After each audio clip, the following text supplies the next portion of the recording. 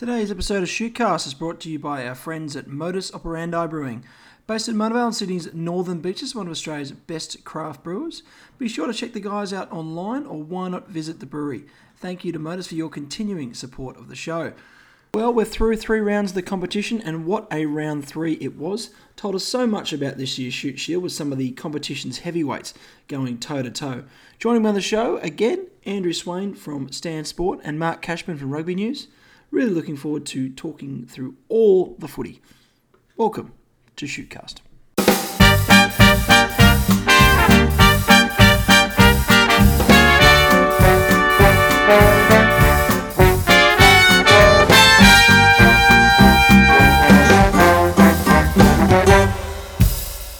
Welcome to Shootcast, our round 3 wrap. Joining me again on the line is Andrew Swain from Stan Sport and Mark Cashman from Rugby News. Swaney, we'll start with you, mate. How are you, big fella? Very good. Gee, I'll tell you what, I'm just still catching my breath after a ripping weekend of rugby from grassroots and club all the way up to the professional level. It was unbelievable. Yeah, it was. It was pretty special. And Casho, mate, you must be still rosy-cheeked after probably a few celebratory ales up there at the Hill on North Sydney Oval on Saturday. Oh, listen! What a fantastic day! Lovely day on the hill there, near the jumping castle, under that new scoreboard at North Sydney Oval, and 33-17. You've got to love a derby win over Gordon. And listen, just quietly, I think it's nudging the Beaches derby. Oh. I'm hearing this. So look, the optics on the TV with the one camera angle couldn't quite give me that appreciation, but I'm hearing it was well attended. A lot of good games well attended. I'm going to come to the club rugby coverage shortly because it was a really special weekend, I felt, from a neutral on the weekend. But Swaney, mate, you just keep calling the big matches. If you want to break the ice and do something special as a rugby team, you've got to get Andrew Swain to call you matches, because you called the Force into their first finals series on Friday night, mate. That was a pretty special moment, although it was at the expense of your beloved Reds. Yeah, that's right, Burge. I haven't had a really good game this year, I don't think, that I've been able to call. I've had some, close ones and what have you, but this one was just high quality. It was brilliant from kick-off through to the 80th minute. And, the Force finding their way into the finals, it's just a team that don't give up. They've got so much fight in them, and it probably comes from where they've had to come from. They were kicked out of the comp in 2017 and now are back in, and they've managed to fight their way back into the finals for the first time. Quite an incredible game. The Reds raced out to a big lead. Tongan Thor scored one of the tries of the year, smashing through. Didn't he what? He beat every player on the field. And he's a tight head prop. We have to keep reminding ourselves. And then a young fella named Jordan Olowofela scored a hat trick for the Force, and it was probably the Tevita Kurandrani tackle on Paisami that was the big momentum changer in that game. He absolutely laid him out. And, clipped Sidoleti. He was actually lucky, I reckon, in some respects. Yeah, well, that's right. He clipped Sidoleti Tamani's shoulder on the way down, but it was a big hit.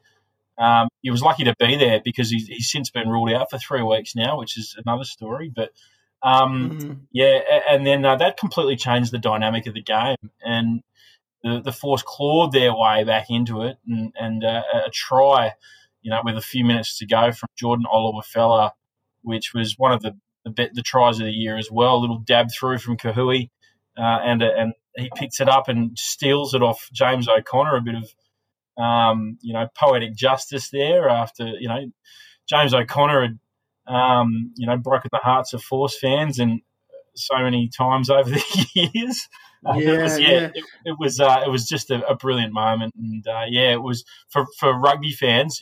Forget Reds and Force fans. For rugby fans, it was a really great game to watch. Yeah, good to agree with you there, Swaney. Listen, that the way that the Force took their opportunity of the death was just absolutely fantastic, wasn't it? So good luck to them, and I hope I hope they really shake the tree next week, this coming Saturday against the Brumbies. And the Tars, they just can't take a trick, can they, boys? Look, they tried hard. It was a red card incident. Obviously, it's a 20-minute red card, but they finished the season winless.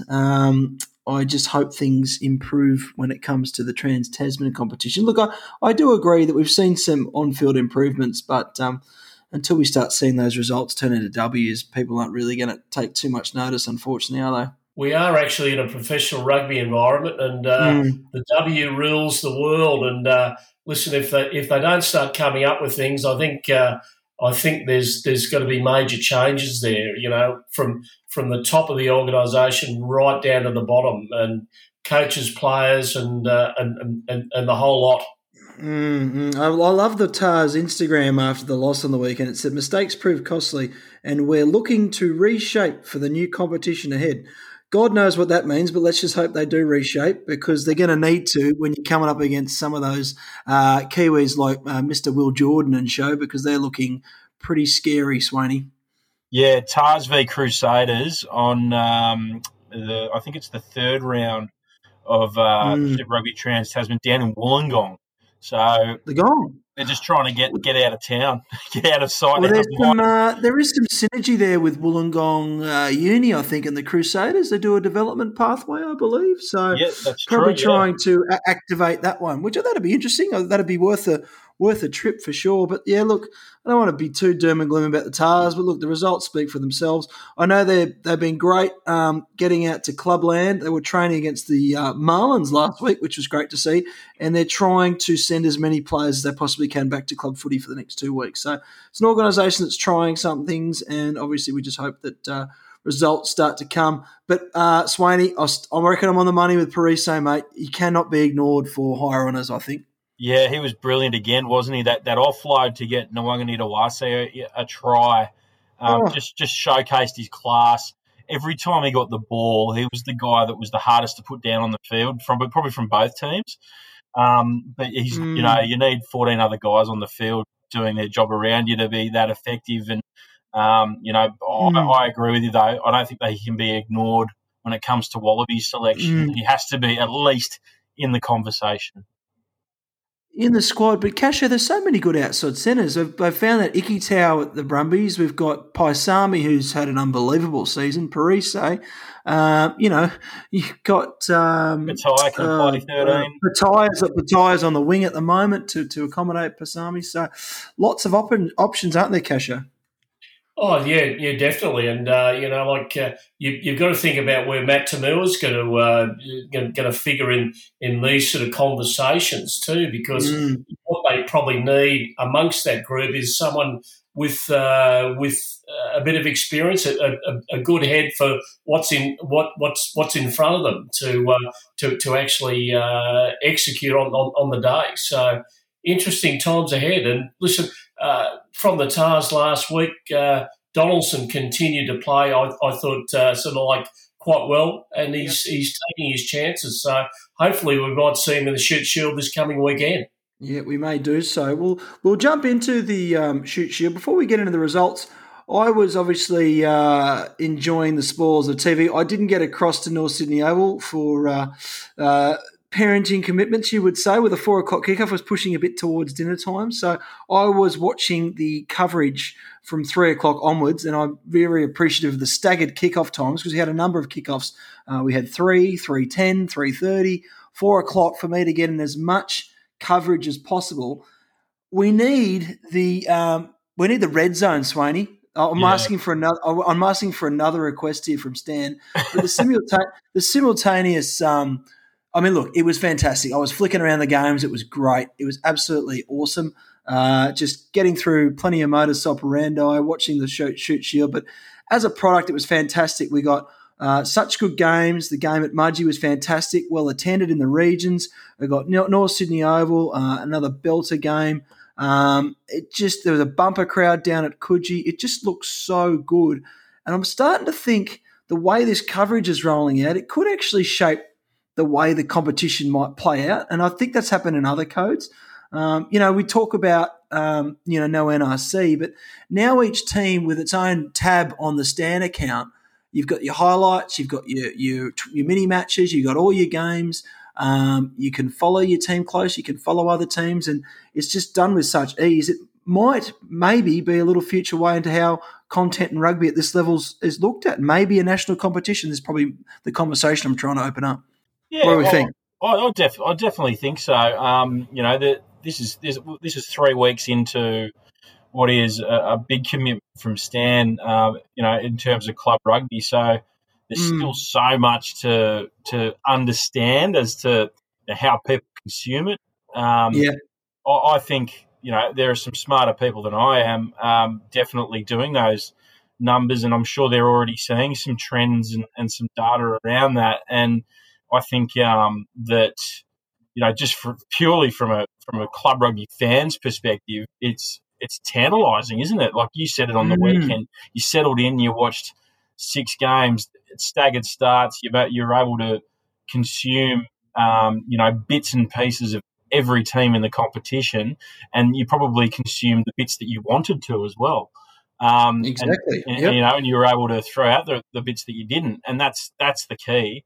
So I think this is a really cutting edge way of engaging a new fan base and a new audience. And I think that we're going to see more and more development. As I said, 3 weeks into a big commitment, we will see more investment and more clever ways to engage the audiences, and hopefully that continues. Boys, from someone who was involved with the media side of firstly the North Harbour Rays and then the Sydney Rays, there was always that resistance from Clubland about this was trumping us. So I think it probably makes sense that the national club competition does come into play, because from a New South Wales rugby point of view, they never really accepted I suppose it's the bastard child that was imposed on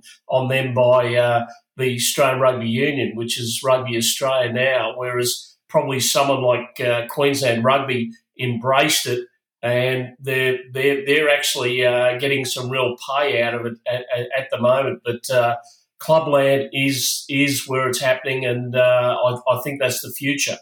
Yeah, it'll be interesting. Well, don't big those clubs up too much, Swaney. We might have a Super League European style. A few of us might break ranks and have little competitions on the side, mate. Why not? Why not? Look, let's jump into the action. It was a fantastic weekend of rugby. We might start close to the heart of Mark Cashman. We'll start at the Derby at North Sydney Oval. North's taking the spoils. We picked it. We picked it in a tight one, North to win it, but they did get through. North 33, Gordon 17. Fantastic manage from start to finish. Casho, what did you observe out there, mate? Oh, listen, it was Legends Day there today, and they had a couple of guys getting their 100 grade games that we mentioned last week. Tommy Evans and Oscar Doherty sort of added to the Legends Club there. But listen, it was an absolutely pulsating game from start to finish, particularly if you back the team in red and black. So Brad Hamopo had an absolute blinder. There's another guy there, number 8, Brody Lieber, who's going to be one to watch in coming weeks, and also Jack Wetton, who's down from the Tars and trying to work his way back in there. But listen, Norse just went about things really, really methodically. Their defence really stung Gordon. I think that got them on the back foot early on. So that was the story of the day. North's defence, and then North's support game and offloading game significantly was like really good. And like North's, when there's not too much on, you can give it to Angus Sinclair and Harry Bury, and they'll sort of cart it up, and you can start again. But Norths have really sort of like reinvented themselves from the Cron era, because at that stage they were a possession side. Now they're very much an offloading side. So teams have really got to watch that in coming months. Gordon probably underestimated North to a certain extent. But listen, I'm not saying Gordon are out of things now, but listen, they got a bit of a taste of reality at North Sydney Oval, and listen, they were probably close to 4,000 or 5,000 there. I think the president, Graham O'Donnell, told me late on the Saturday night that that's their biggest gate for 6 years at North Sydney Oval. They hadn't been there for 18 months.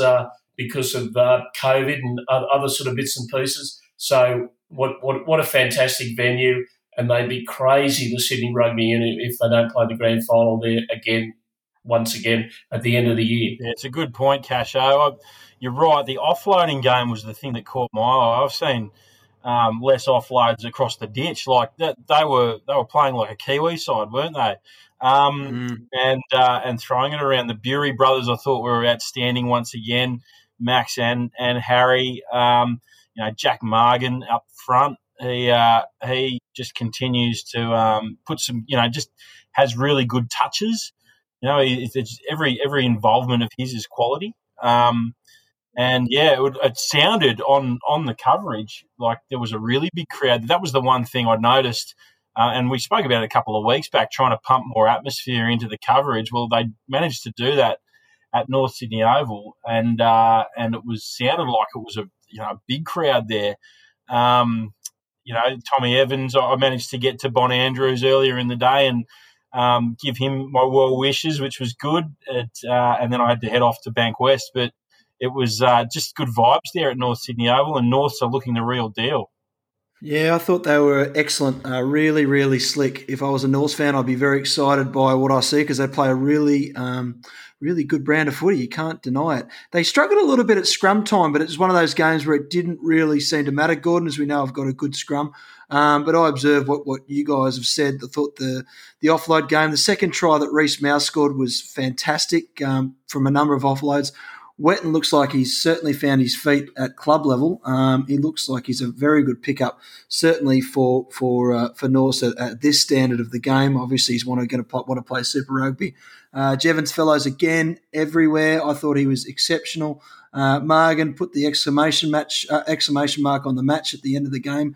Gordon will probably be obviously a bit disappointed, and maybe as Casho said, didn't realise maybe how quick and how well placed this North side is for this season. We've got a lot of returning players, very cohesive backline.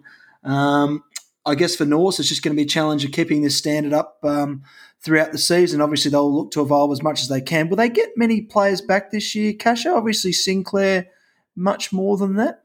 Well, there's Sinclair sort of coming back, but I think I think what they're thriving on is they've had a settled group for the best part of probably 14 or 18 months. I actually spoke to Jack Wetton on Monday about playing club footy again, and he was talking about running out onto North Sydney Oval.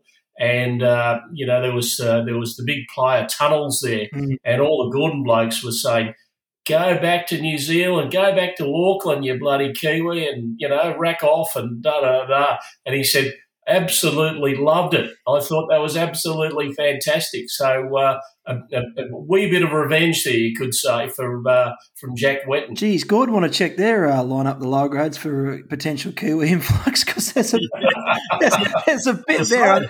That's a little bit rich. That's a little bit rich. Anyway, all good. Look, we'll leave that match there. As we say, exciting times at North, and Gordon won't be too far away. I'm sure they'll go back to the training paddocks tonight and hit those tackle bags. I caught most of the game at foreshore. Most Marlins do like to keep an eye on our neighbours as much as we possibly can. So I watched South beat the Rats in a funny sort of affair.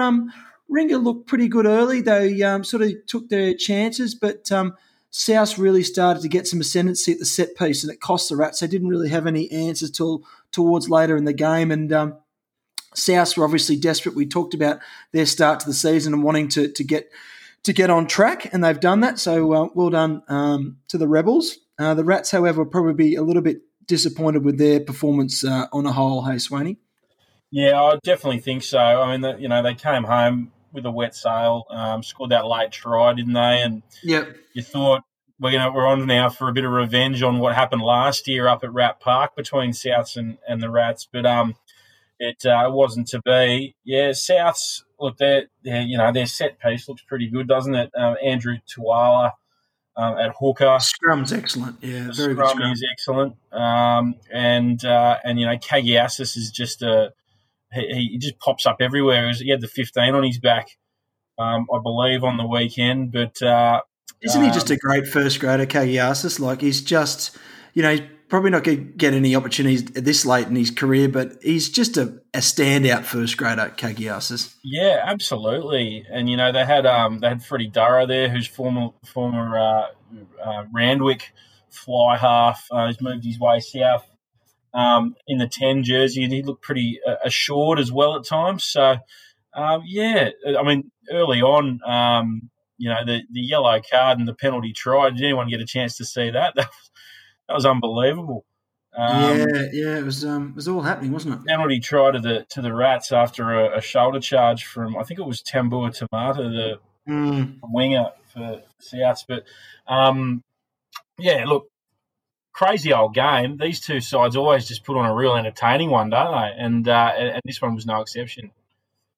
Yeah, I think this one for Southern Districts was probably 3 weeks in the making. They've come up with pretty reasonable performances in the first 2 weeks and come up a wee bit short. One at Wallara Oval and their round 2 game didn't go their way.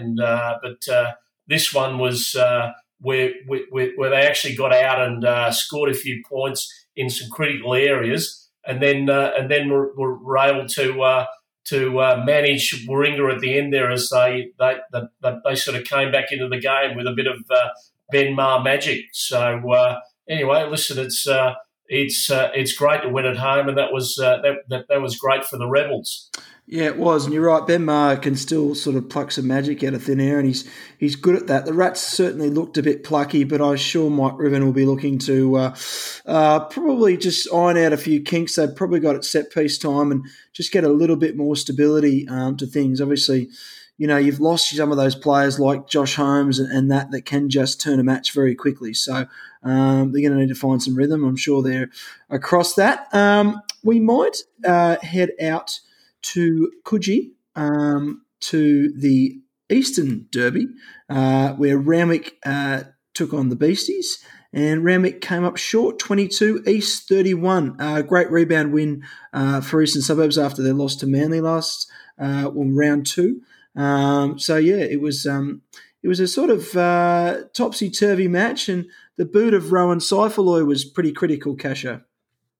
Yeah, that's right. He kicked some crucial penalty goals and conversions, and also hit the sticks a couple of times there. But the thing that about this one was East went to Coogee Oval, which is a bit of a graveyard for them in recent times. I spoke to East coach Paulie Talmoipia earlier in the week, and he was talking about how it's been a bit of a desert for them in terms of Shute Shield performances there. But listen, they managed to get that try at the death to give them that 31-22 victory over the Galloping Greens.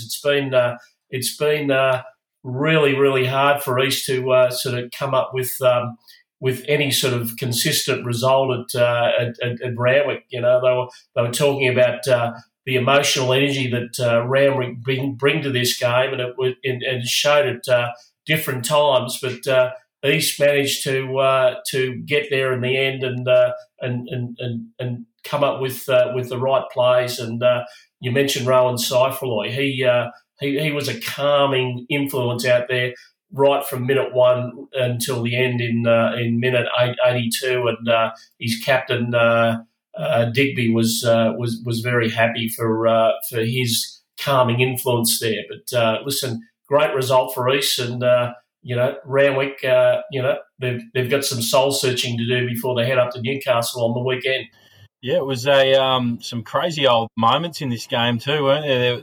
The intercept from Vaya that takes them up the field, and he found the supporting player to sprint away, and yeah, that was a cracking try, wasn't it? Big Vaya it was up the middle. I thought they had some really good standouts. Ramage, that Houston had a really good game. Is it Perotti had a very good game too. So I think Ramage, obviously they'll be disappointed to lose this one, but yeah, I thought they showed a lot more than what they had been showing for the first couple of rounds. Definitely. The danger for Randwick is going to be not getting the wins early in the season, and they'll be chasing games. So that brings a lot of pressure to a Shute Shield side. So they've got to get on the horse pretty quickly, I think. I think so. Well, let's have a talk about the watershed victory for the Penrith Emus. Took on Parramatta on their patch, and the Emus have come up trumps, 11-7. Low-scoring affair, but no less more emotionally charged or special, hey, Swaney? Oh, look, I reckon they would have taken a 3-0 victory, wouldn't they? It was definitely emotion charged. There was some, pretty hairy moments throughout that whole game. Even at the death there, the two Blues had the opportunity to win it. They gave them every opportunity to. Didn't they? And Robbie Feldman, who called the game, you could hear it in his voice that the clock was ticking well past the 80-minute mark, and you thought, the referee's the sole judge of time here. Just blow it. Just blow the whistle. And I'm sure that most of the people there at Holroyd Sports Ground would have been thinking the same from a Penrith perspective. But, the scenes when they won it, they all got down on knees and prayed and then just the jubilation on their faces. It was just lovely to see. It was something that this competition's cried out for years. 2014, the last time they won, and it was just nice to see it finally happen.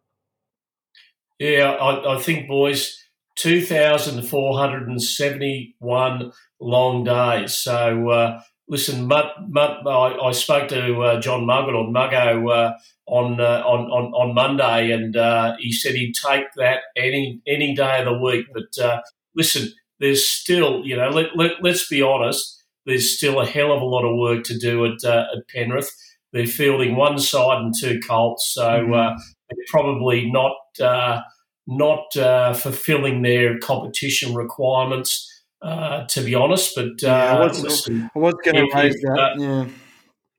Listen, if they continue to sort of tick over a few wins there, good luck to them. But listen, it's a bit of a boil on the bum, to be perfectly honest. So anyway, let's celebrate their victory this week against the Western Sydney 2 Blues, and we'll see what happens next week. So I got to echo that, Casho. It's a shame it's come at the expense of another Western, side that's obviously going through their own struggles as well. But yeah, we're just going to have to obviously celebrate the win, but clearly identify that still so much work needs to be done for some of these sides right now. So and the two Blues are obviously on the back foot a wee bit by a serious injury early in the game. Yeah, so it was a really bad injury. Yeah.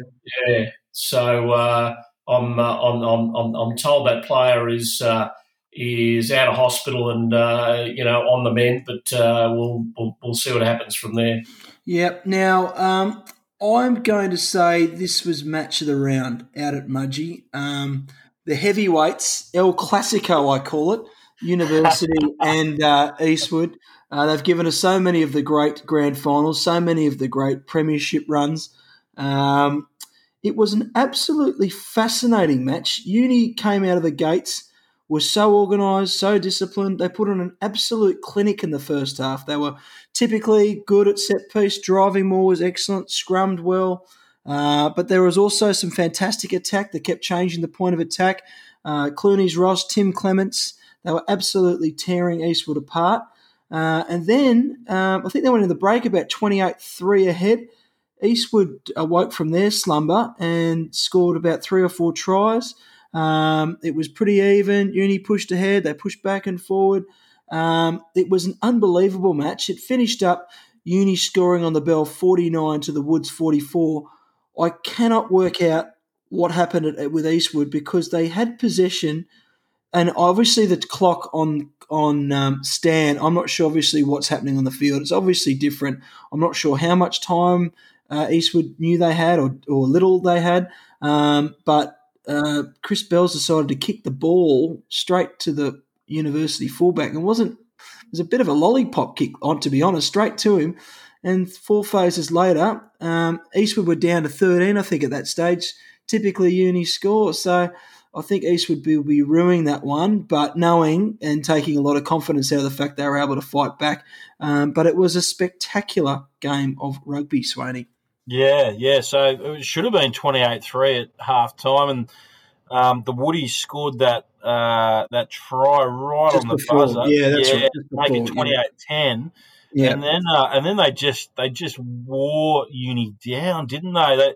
They did. They scored that try. I think Shelley scored that try to make it 28-17, where it went about 15 or 20 phases, and then Charlie Cale, is it? I think he made that break down the short side, and Shelley finishes it off. It just gets closer. Gonzalez scored a ripper try. Oh, great try.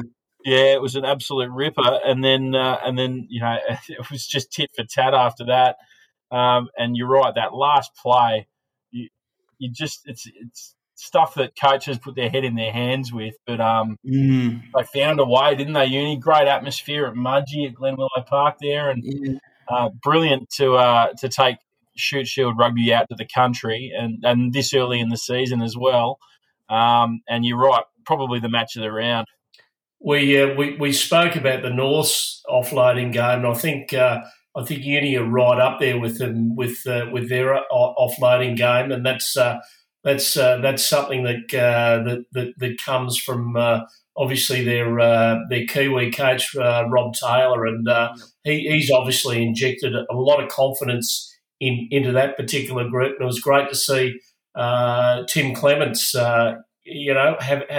having another strong season after what he would probably consider to be quite a flat year last year. So he scored that winning try, that long interchange and great run down that left hand side. So he's a terrific player. He's come on really well this year. Looks like he's had a very good off season.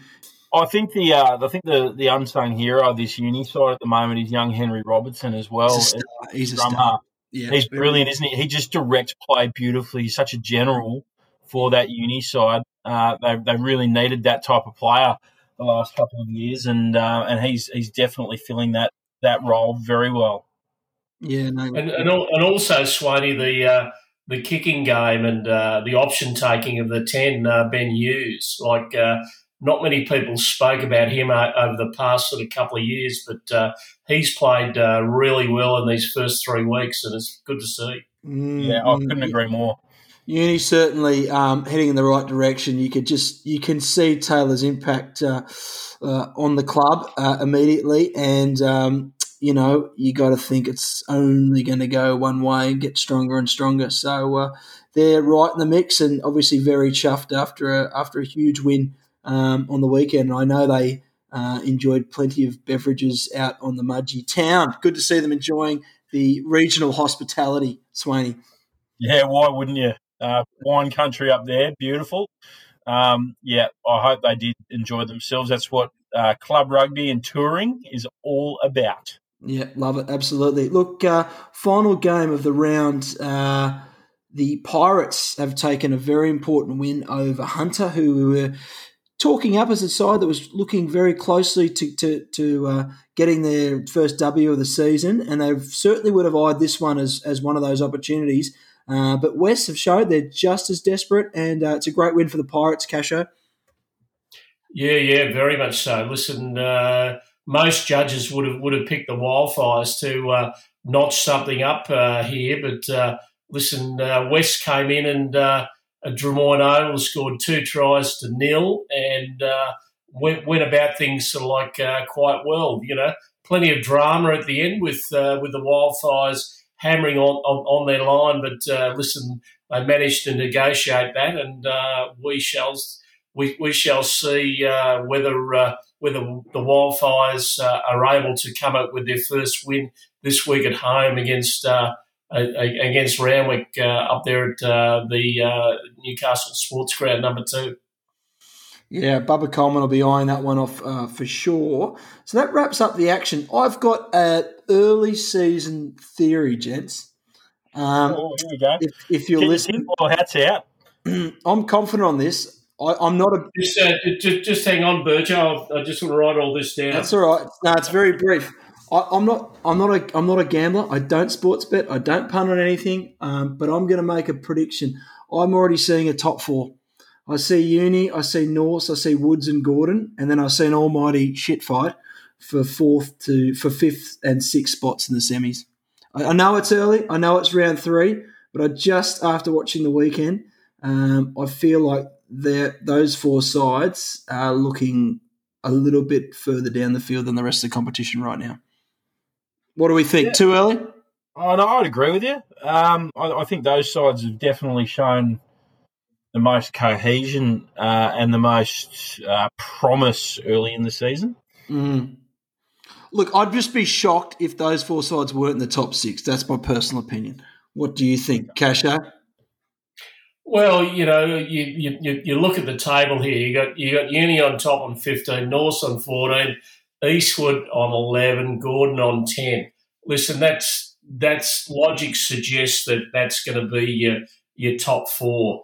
East could well force their way up there. They're yes. on 9. And then you got Warringah on 7, South on 6, Randwick on 5, Manly on 4. And, let's be honest, Penrith, West Harbour, Hunter Wildfires and the 2 Blues are probably at this stage, dare I say, making up the numbers. So, how many we got there? We got 2, 4, 6, 8, 9 for 6 spots in the finals. Mm. It's a fairly harsh judgment to sort of like do it now, but that's probably the reality of the Shute Shield 2021. Yeah, I mean, maybe not going on a limb really, but I just think those 4 sides are looking pretty strong already. Anyway, I hope I'm wrong, and I hope we get more sides pushing up the ladder because it's looking really good, and the level of rugby that was played, particularly across those 2 matches, was fantastic on the weekend. So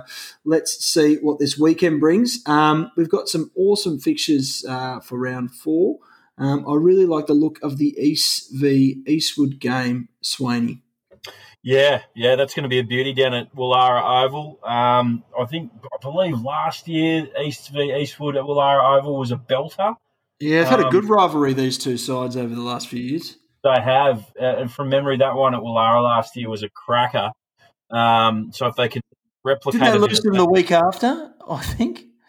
Yeah, that's right. They played them in the semis? Yeah. Semis as well, yeah, that's right. So there's definitely good rivalry up between these 2 sides, and look, both coming off East coming off a victory over Randwick, which they'll have their tails up. Eastwood a loss to Uni. Ben Batcher will be wanting to get them back up, so this will be a good one.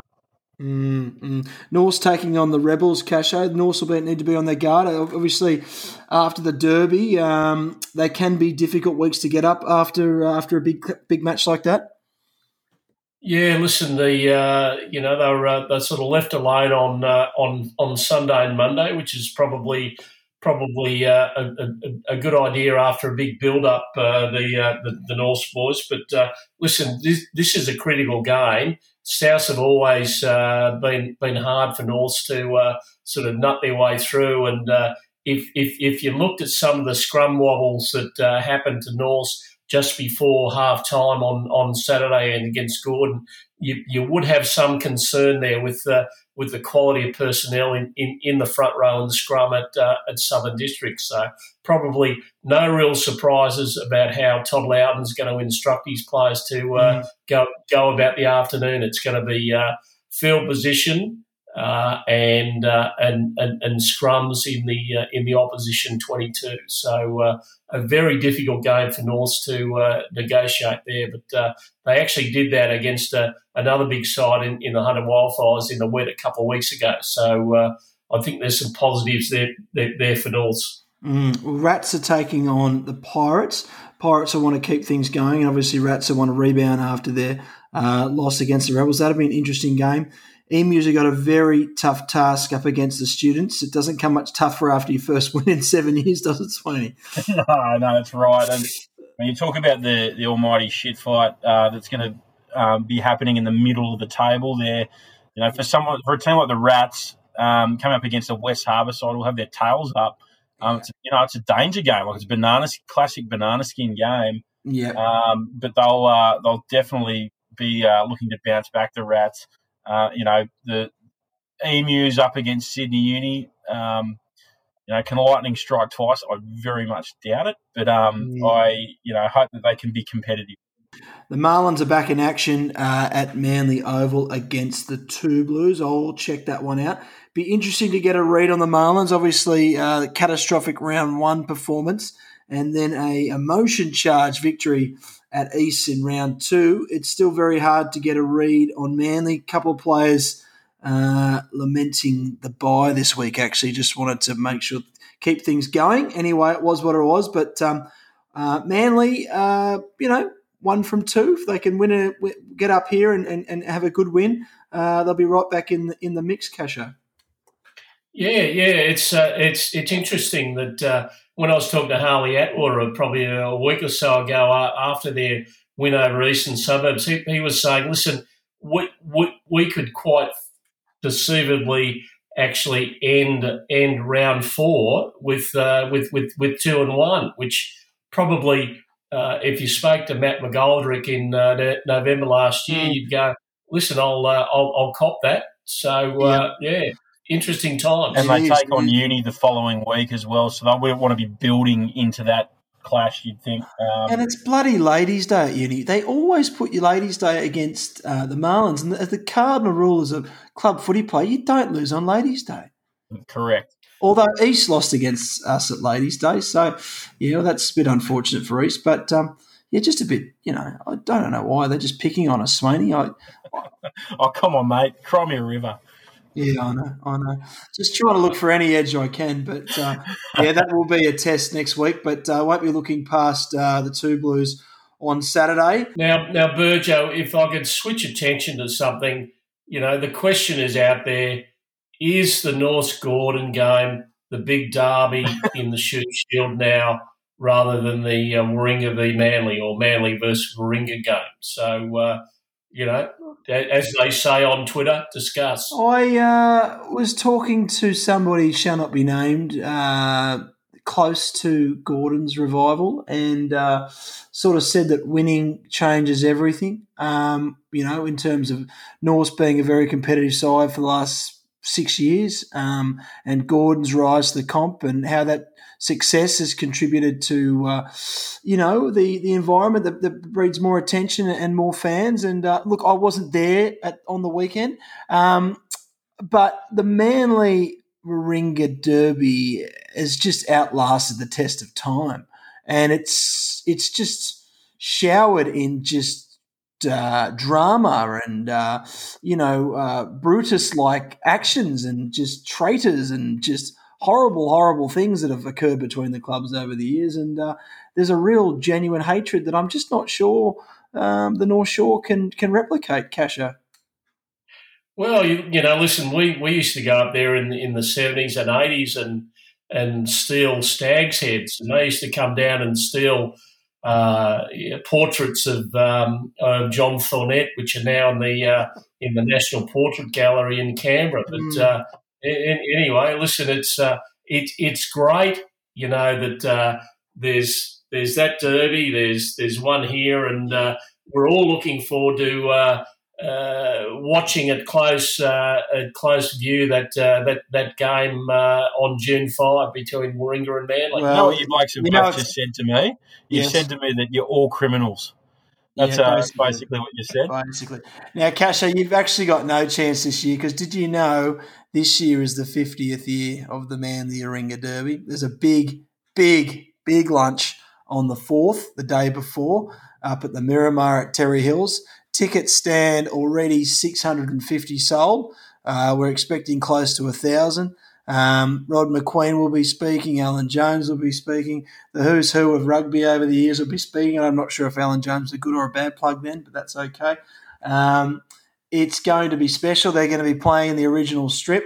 Ringer is going to name their team of the last 50 years, and Manly will name theirs, and they'll form a guard of honour. So any talk of a Norse Gordon revival will be squashed in the history of the Marlins Rats Derby this year. Oh, listen, we'll wave you through, Burjo. We'll wave you through for that week. Well, maybe I should shout you guys to the lunch, and it should be a special day though. But yeah, look, it's fantastic to see old rivalries, old traditional clubs, and I'm with you, Casho. If the grand final's not at North Sydney Oval, I'll go to Phil Parsons' house with you and we'll egg it. That's right. Not that I know where he lives, but I'll find out. It's a small place, the Beaches. It's somewhere in DY, I think. On that note, we'll leave it there. Thanks, boys.